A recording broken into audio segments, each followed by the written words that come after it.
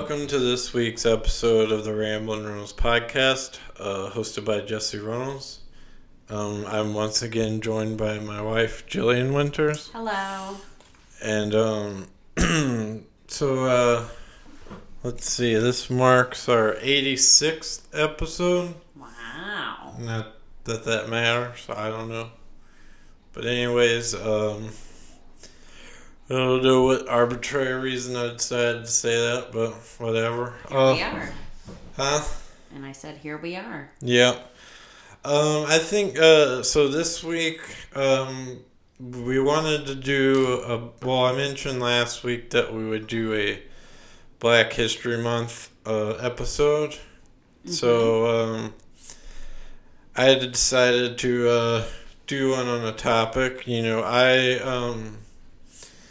very much of the, support of, black folks in America, or any race or creed in America, but especially that, black folks have had the worst treatment in this country by far than any other race, probably. For a long period of time. So, this may not be a happy episode as other episodes, but it will be informational, and I just want to make light or make people know about stuff that maybe they don't know about. Mm-hmm. So, firstly, before I get into what I'm going to talk about, what did you want to remember about Black History Month, Jill? What did I want to remember about Well, like what, I don't remember, but portray for this week's episode. Like, you have any? Historical figures from. No, we're doing my episode next time. Oh, was that what you wanted to do? I thought you decided you wanted to. Yes. Okay, A lot of times with Black History Month, though, it makes me. It just makes me think about questions, like when you said,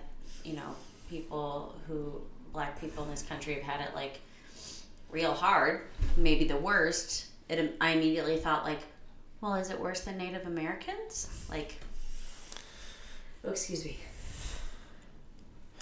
Excuse me. Yeah, I guess I forgot about that. This is, I guess, an ethical dilemma. I kind of equate it to, maybe how people like to think about that train, the train metaphor. I forget exactly what that is, where you can divert the train and kill one person, but 6 people live. Whereas if you do nothing, 6 people die, but you didn't take any action, so are you responsible, etc. Right. I often like to think about back in the day when. What amendment was it that gave people of color the right to vote? Oh, I don't know. I'm not sure. 13th? 15th? Well, the 13th is for slavery. So anyways, whatever amendment it was that were giving black men the right to vote, there was a big divide among feminists of the time. Do they support that amendment because it's progress in the right direction, or do they hold out and say, hey, wait, it's still just men? We want to hold out for an amendment that gives everyone the right to vote. And I often like to think about, where would I have stood? But I don't know. There's no right answer, Right. It's not great. And I mean, we could keep going, why are, cis white men, whatever. Why are they the worst? Well, why are they the ones in power? Why are they the ones making decisions for women? Mm-hmm. All that kind of stuff. Or for people of color, etc., etc. So, And they always impose their beliefs and opinions rather than. Not always. Well, yeah, I guess I'm surmising or. Oh my gosh, did I just fall into the hashtag not all men? Yeah, I don't know. That's how I read that hashtag. Well, anyways, but like just it's a lot of personal. Well, some of those decisions are personal beliefs. Like, for instance, even though like John Bel Edwards, I mean, we're getting kind of off topic here, but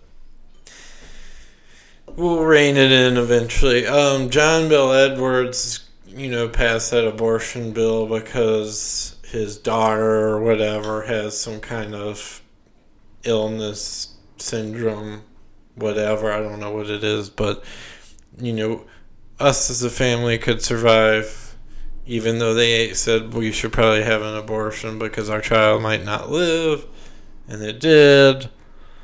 Like, what's your excuse? That's why he decided to do the ridiculous or whatever it is, 6-week. It's absurd. Abortion bill.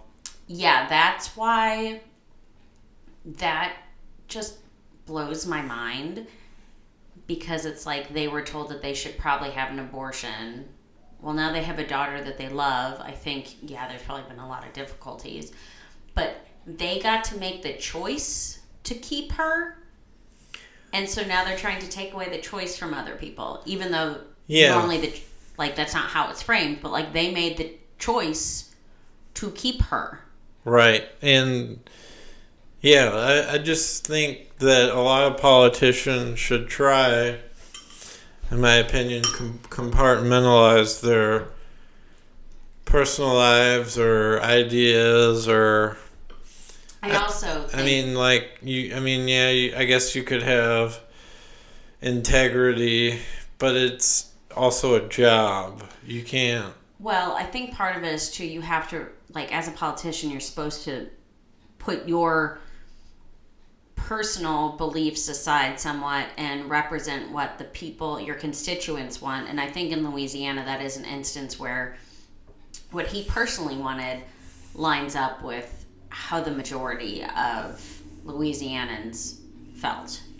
Right. So there is that argument that he was what most people support. But that's a whole nother topic. Let's not talk about abortion. Let's go back to Black history. Okay, so... Which I'm sure ties to abortion somehow. Well, I mean... healthcare anyone? Right, yeah, there's a lot of, despair... economic despair, but before we get to that, we have to go back in history. So, this week, I'm going to talk about a person who is black and who is a activist, and he served he was part of Obama's cabinet at one point. Van Jones. Van Jones is a CNN commentator. The only reason I know about him is because of... Well, I think I've seen him on CNN a few times, and I've also seen him... Like, he was on this documentary I watched called... I think it was 13 on HBO Max. And this was... So the 13th, it's about the 13th Amendment, but I'll read you, before we get into any of this, I'm going to read the 13th Amendment. So Section 1 of the 13th Amendment reads as, neither slavery nor involuntary servitude except as a punishment for crime whereof the party shall have been duly convicted shall exist within the United States or any place subject to their jurisdiction. Section 2, Congress shall have power to enforce this article by appropriate legislation. So, slavery shouldn't exist, nor involuntary servitude, which, most people agree upon, but the second part of this, except as punishment for a crime whereof the party shall have been duly convicted. And if you look at the past, let's say when this was passed, 1860s, 70s, the 13th Amendment, give or take? Mm-hmm. Sure. Okay, well, if you fast forward 120 years, just what race is probably the highest race behind bars? Probably black people. So the 13th Amendment, not probably it is, has been a little bit misconstrued, I would say, by folks like Reagan and maybe Jimmy Carter. I don't know about Jimmy Carter, but Nixon, Reagan, maybe to a certain degree with LBJ. I don't know. I mean, I know he was trying to work with Martin Luther King and, help impoverished people at the time. But I don't know his views on crime. I don't know every one of these presidents' views on crime. But I do know that Nixon, Reagan, Clinton even, who's a Democrat, all had, the war on drugs. And, drugs have been in this country for hundreds of years, regardless of, cocaine was legal in pharmacies in the 1800s until they wised up and, this is bad. But, it's just so criminal to me, for Reagan in the 80s to say that crack cocaine should be punished more than cocaine. You should get a worse charge for crack rather than cocaine. When, both drugs are probably equally bad. So, it's cocaine could be more, lethal than crack. Crack's just like cocaine cut with baking soda, so it's cheaper for, people that are in despair and with poverty. I think... Do what? You think I'm wrong? Or? No. I think someone told me recently, I forget who I was talking about this, but that crack cocaine is more potent than cocaine, even though it's less baking soda, because of how it's consumed. Okay. I don't know if that's right or not, but so if you consumed them in the same way, they might be equal, but just based on so they might not be. There might be more disparities. Not saying that that's a reason to put more people in jail, 100%. Just saying it might be. Yeah, because I remember talking about that on the podcast before. That blew my mind when I found out it was just cocaine with baking soda. Well, chances are, somebody who's selling cocaine probably has more cocaine on them than they would have crack. Probably. So... They also probably, I don't know. Who knows? But, each crack rock got you, X amount of time. Oh, it's absurd. Yeah. The disparity. Yeah, so, all that was just a nice gift-wrapped label for racism. Mm-hmm. That might be hard for some folks to hear, or they might not want to believe that I'm saying that, or I'm alluding to some kind of, disbelief. I'm living, too far on the left or whatever. I don't care. It is racism to everyone is due a fair trial, regardless of the crime or whatever it is.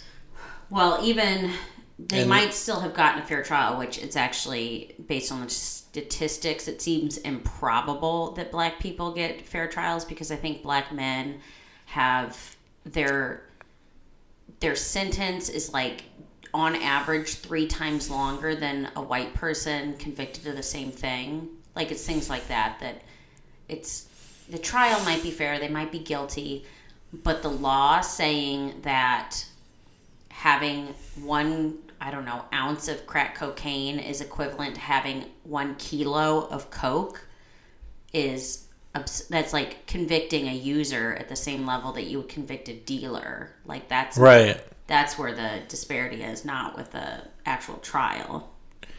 Yeah, and I mean,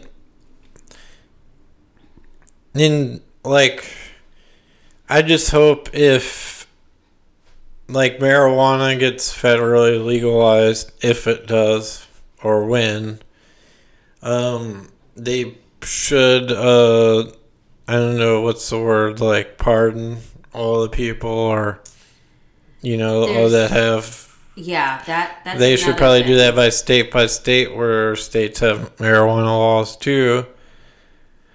I mean, I guess it depends upon...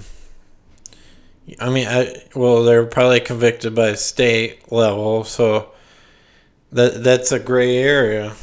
So... Yeah, it blows my mind that there's some people, like, where even weed is decriminalized in a lot of states, but there's still people serving literally like 20, 30-year sentences for having weed, whereas now people just get a fine. It's like, we need to get those people out. I know some states are working on getting those people out, but there's still people in there. Right. And I'm not even getting into, like, there's so many cases where, like, a white person said this person did it, like, and they didn't, just so that person would go to jail. Like, all that kind of stuff is, I mean, pick and choose, one case-by-case basis. But a widespread thing, like crack cocaine, which is a drug that does impact impoverished areas till today, still, is just criminal and that's where you get, that's how white people are getting away with modern day slavery. Point blank. And let's make that connection, though. That's because of the war on drugs. The 13th Amendment says you can't enslave people unless it's as a punishment for a crime. Right. And so then making crime disproportionately affect one race is a form of slavery. Right. That's connect those. Yes. Yeah. Thanks, Joe. And that's why I led with the 13th Amendment. Before I said all this stuff. One thing, so this is something, I remember listening to an NPR interview when I was living in Minnesota, so it must have been 2013, with this author. It's called, it sounds like it's similar to the 13th documentary I have not watched, but this book called The New Jim Crow explores this very topic of how mass incarceration is basically the new Jim Crow, of how we're having systematic racism. So shout out if anyone wants to read that. The interview with the author was like life-changing. And it's really a shame that probably a large percentage of people who go to prison and come out of prison, I mean, you're at a very much disadvantage once you get out of jail, because not a lot of places are going to want to hire you because you have criminal offenses and it's hard to find a job. So those people, when they get out, they're screwed almost. And also, I mean, I think a lot of prisons don't try to give inmates any sort of, like, there's not any rehabilitation. I mean, there are rehabilitation, but there's some, but I mean, it could be a very better program than what it is. It's just, all it is just, it's a business. It's an economic business for America. Well, not just for America. There's difference between taxpayer-funded jails and prisons and for-profit prisons. Yeah. Like, there are literally private entities making money off of incarcerating as many people as possible for the lowest bottom line. Yeah, so, I mean, it's terrible. And workers in, I mean, there's so much, like, all you have to do is do a quick Google. Like, people who have jobs in prison, because I know that's like, people are like, oh, well, you can work in prison and, you know, make your own money and save up and be set for when you get out. You make, I'm not exaggerating, you can make as low as like 5 cents an hour. Yeah, I mean, that's...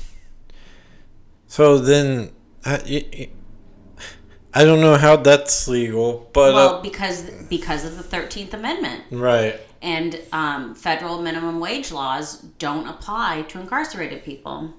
Yeah, and it's terrible. I knew one person who was making Disney balloons for like 5 cents an hour. So think of that next time you have a princess birthday party. Sure. It's terrible. And to go back to... And not one president of all those people I said have ever visited a prison and trying to help this problem. I mean, it's a problem. Like, I would probably guess that America has the most incarcerated people in the world. We do.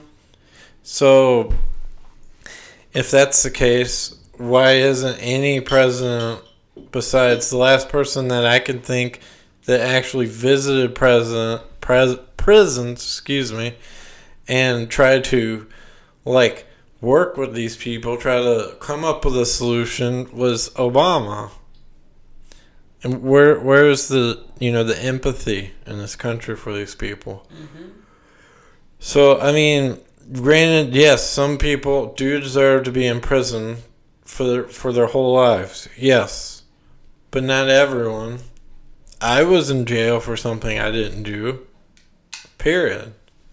And yes, what is it? You're innocent until proven guilty? Well, the way it went for me was guilty until proven innocent.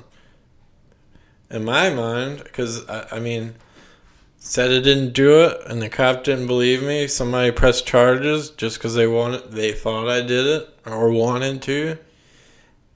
I didn't do it. And I had to spend like $1,000 or more to get out, and had to actually get the charge expunged. So you didn't have to get it expunged. Well, if I wanted to pass the background check. Well, no, you were going to pass it because you would. That's another thing with this. This is not related to 13th, but first off, it's so expensive, all these fees and crap. Right. So make 5 cents an hour and then have to pay all your court fees. Second, if, like, Jesse, his was messed up because his charge was dropped because he didn't do it, obviously. Like, there was no evidence. They just dropped it. But that wasn't reported properly. So when his background check was done, it showed up as an arrest with no disposition. And so he had to jump through all these hoops to show that, no, it was dropped. I'm not convicted of this. I'm not wanted for this, whatever it may be. So for people, thankfully, we have the resources. Jesse was able to, like, he had to drive to the one courthouse where it was, get it taken care of. Like, there's people who don't have those resources. They don't, if they're working 60 hours a week and have to take the bus everywhere, they're not going to be able to go get this stuff taken care of, and then it just builds and builds and makes more. Anyway, sorry, I'm getting riled. And I mean, I don't understand. Like, I mean, could I launch a case against the district attorney of that parish? I don't know. No. Or like, they have the right to arrest you, Jesse. They have the right to arrest me, but they don't have the. I don't have the right to say that you should have put this in the state of Louisiana system. Oh, for that. Yeah, like to say that there's a disposition of my record. If you could prove harm, like if you didn't get a job because of it, maybe. I could have. But Well, I could have almost happened. yeah. So, I mean, You're okay. Let's not get off on your yeah, tangents, but I'm because just your saying issue that, is so I mean, this is minuscule minor. compared. This is minor to what other people go through, yes. I'm just saying that the criminal justice system has its flaws, and I don't know if I'll ever see the day that that's fixed, but as long as people are making money off of yeah, it. just... Money drives what's that? The love of money is the root of all evil. Right. So I think something should be done. I think that a number of cases should be retried and looked at with hard scrutiny, and then also look at the current laws and try to reflect that based on the cases. Maybe pardon folks. I know Obama pardoned as many people as he could. So... Can we do a little positive? Okay, yeah. I mean, but the reason why I say all this for this episode is, yes, Black History Month is something to remember, people who tried to make a change for black people. For instance, like Van Jones, who, brought all this to light, and, or Martin Luther King, or, even Malcolm X, or some other people, Jesse Jackson. Or Obama. Obama's I would say he's an activist as well. Yeah. But anyways, there's just the reason why I say all this is because there's still so much more to do. And the positive I wanted to bring up is that there are a lot of people trying to make this better. I think so. My brother David worked on the Innocence Project when he was in law school. So if anyone wants to support that, it's really awesome. It helps provide resources to people who didn't have the resources they needed. They couldn't afford an attorney, had a public defender for whatever, things. Maybe there was corruption, lots of different instances, but they're on death row. And Innocence Project has proven without doubt that some of those people are innocent and has saved their lives. The other thing that's really awesome, that shout out to our hometown in Baton Rouge. So if anyone wants to financially support them in honor of Black History Month, is Project Parole or Parole Project. Damn it, I should know before I give them a shout out. Anyways, they're on, just Google Parole Project Baton Rouge. And what they do is Louisiana was one of the last states, I think, to overturn lifetime sentences for juveniles. So there are people who were convicted of murder or manslaughter, I don't know the exact, but they were convicted of violent crimes and received a life sentence as a juvenile. So they're helping these children who obviously did something horrible, assuming that they're guilty, which, again, we don't know if that's true or not, given how our system works, but have been spending 50, 60 years of their lives in prison. And now you can no longer give a juvenile a life sentence. So the Parole Project has been working on getting those people who would not have been, who, if they were convicted today, would not have a life sentence, getting them a second chance out in the world. So they connect them with jobs, with resources. They provide them resources to actually get parole hearings and get retrials, etc. So provide job training, education, really try and give these people the resources that they've been missing for decades, literal decades. Some people are in their 70s and just now getting out. So when they've been convicted when they were 15. So I just think they're really awesome. I know that there's a lot of places that partner with them for jobs, including some of the animal rescues in Baton Rouge. So there's a lot of people trying to do good things and make this better, and they deserve our support, especially in honor of Black History Month. Mm-hmm. And I think that's all I've got for this week's episode. I hope I have enlightened folks who did not know the better. And, this world isn't fair. I'll be the first one to say that. So I hope you all, learn or enjoy this episode for what it's worth. Like and subscribe to the podcast on Spotify, Apple Podcasts, Google Podcasts.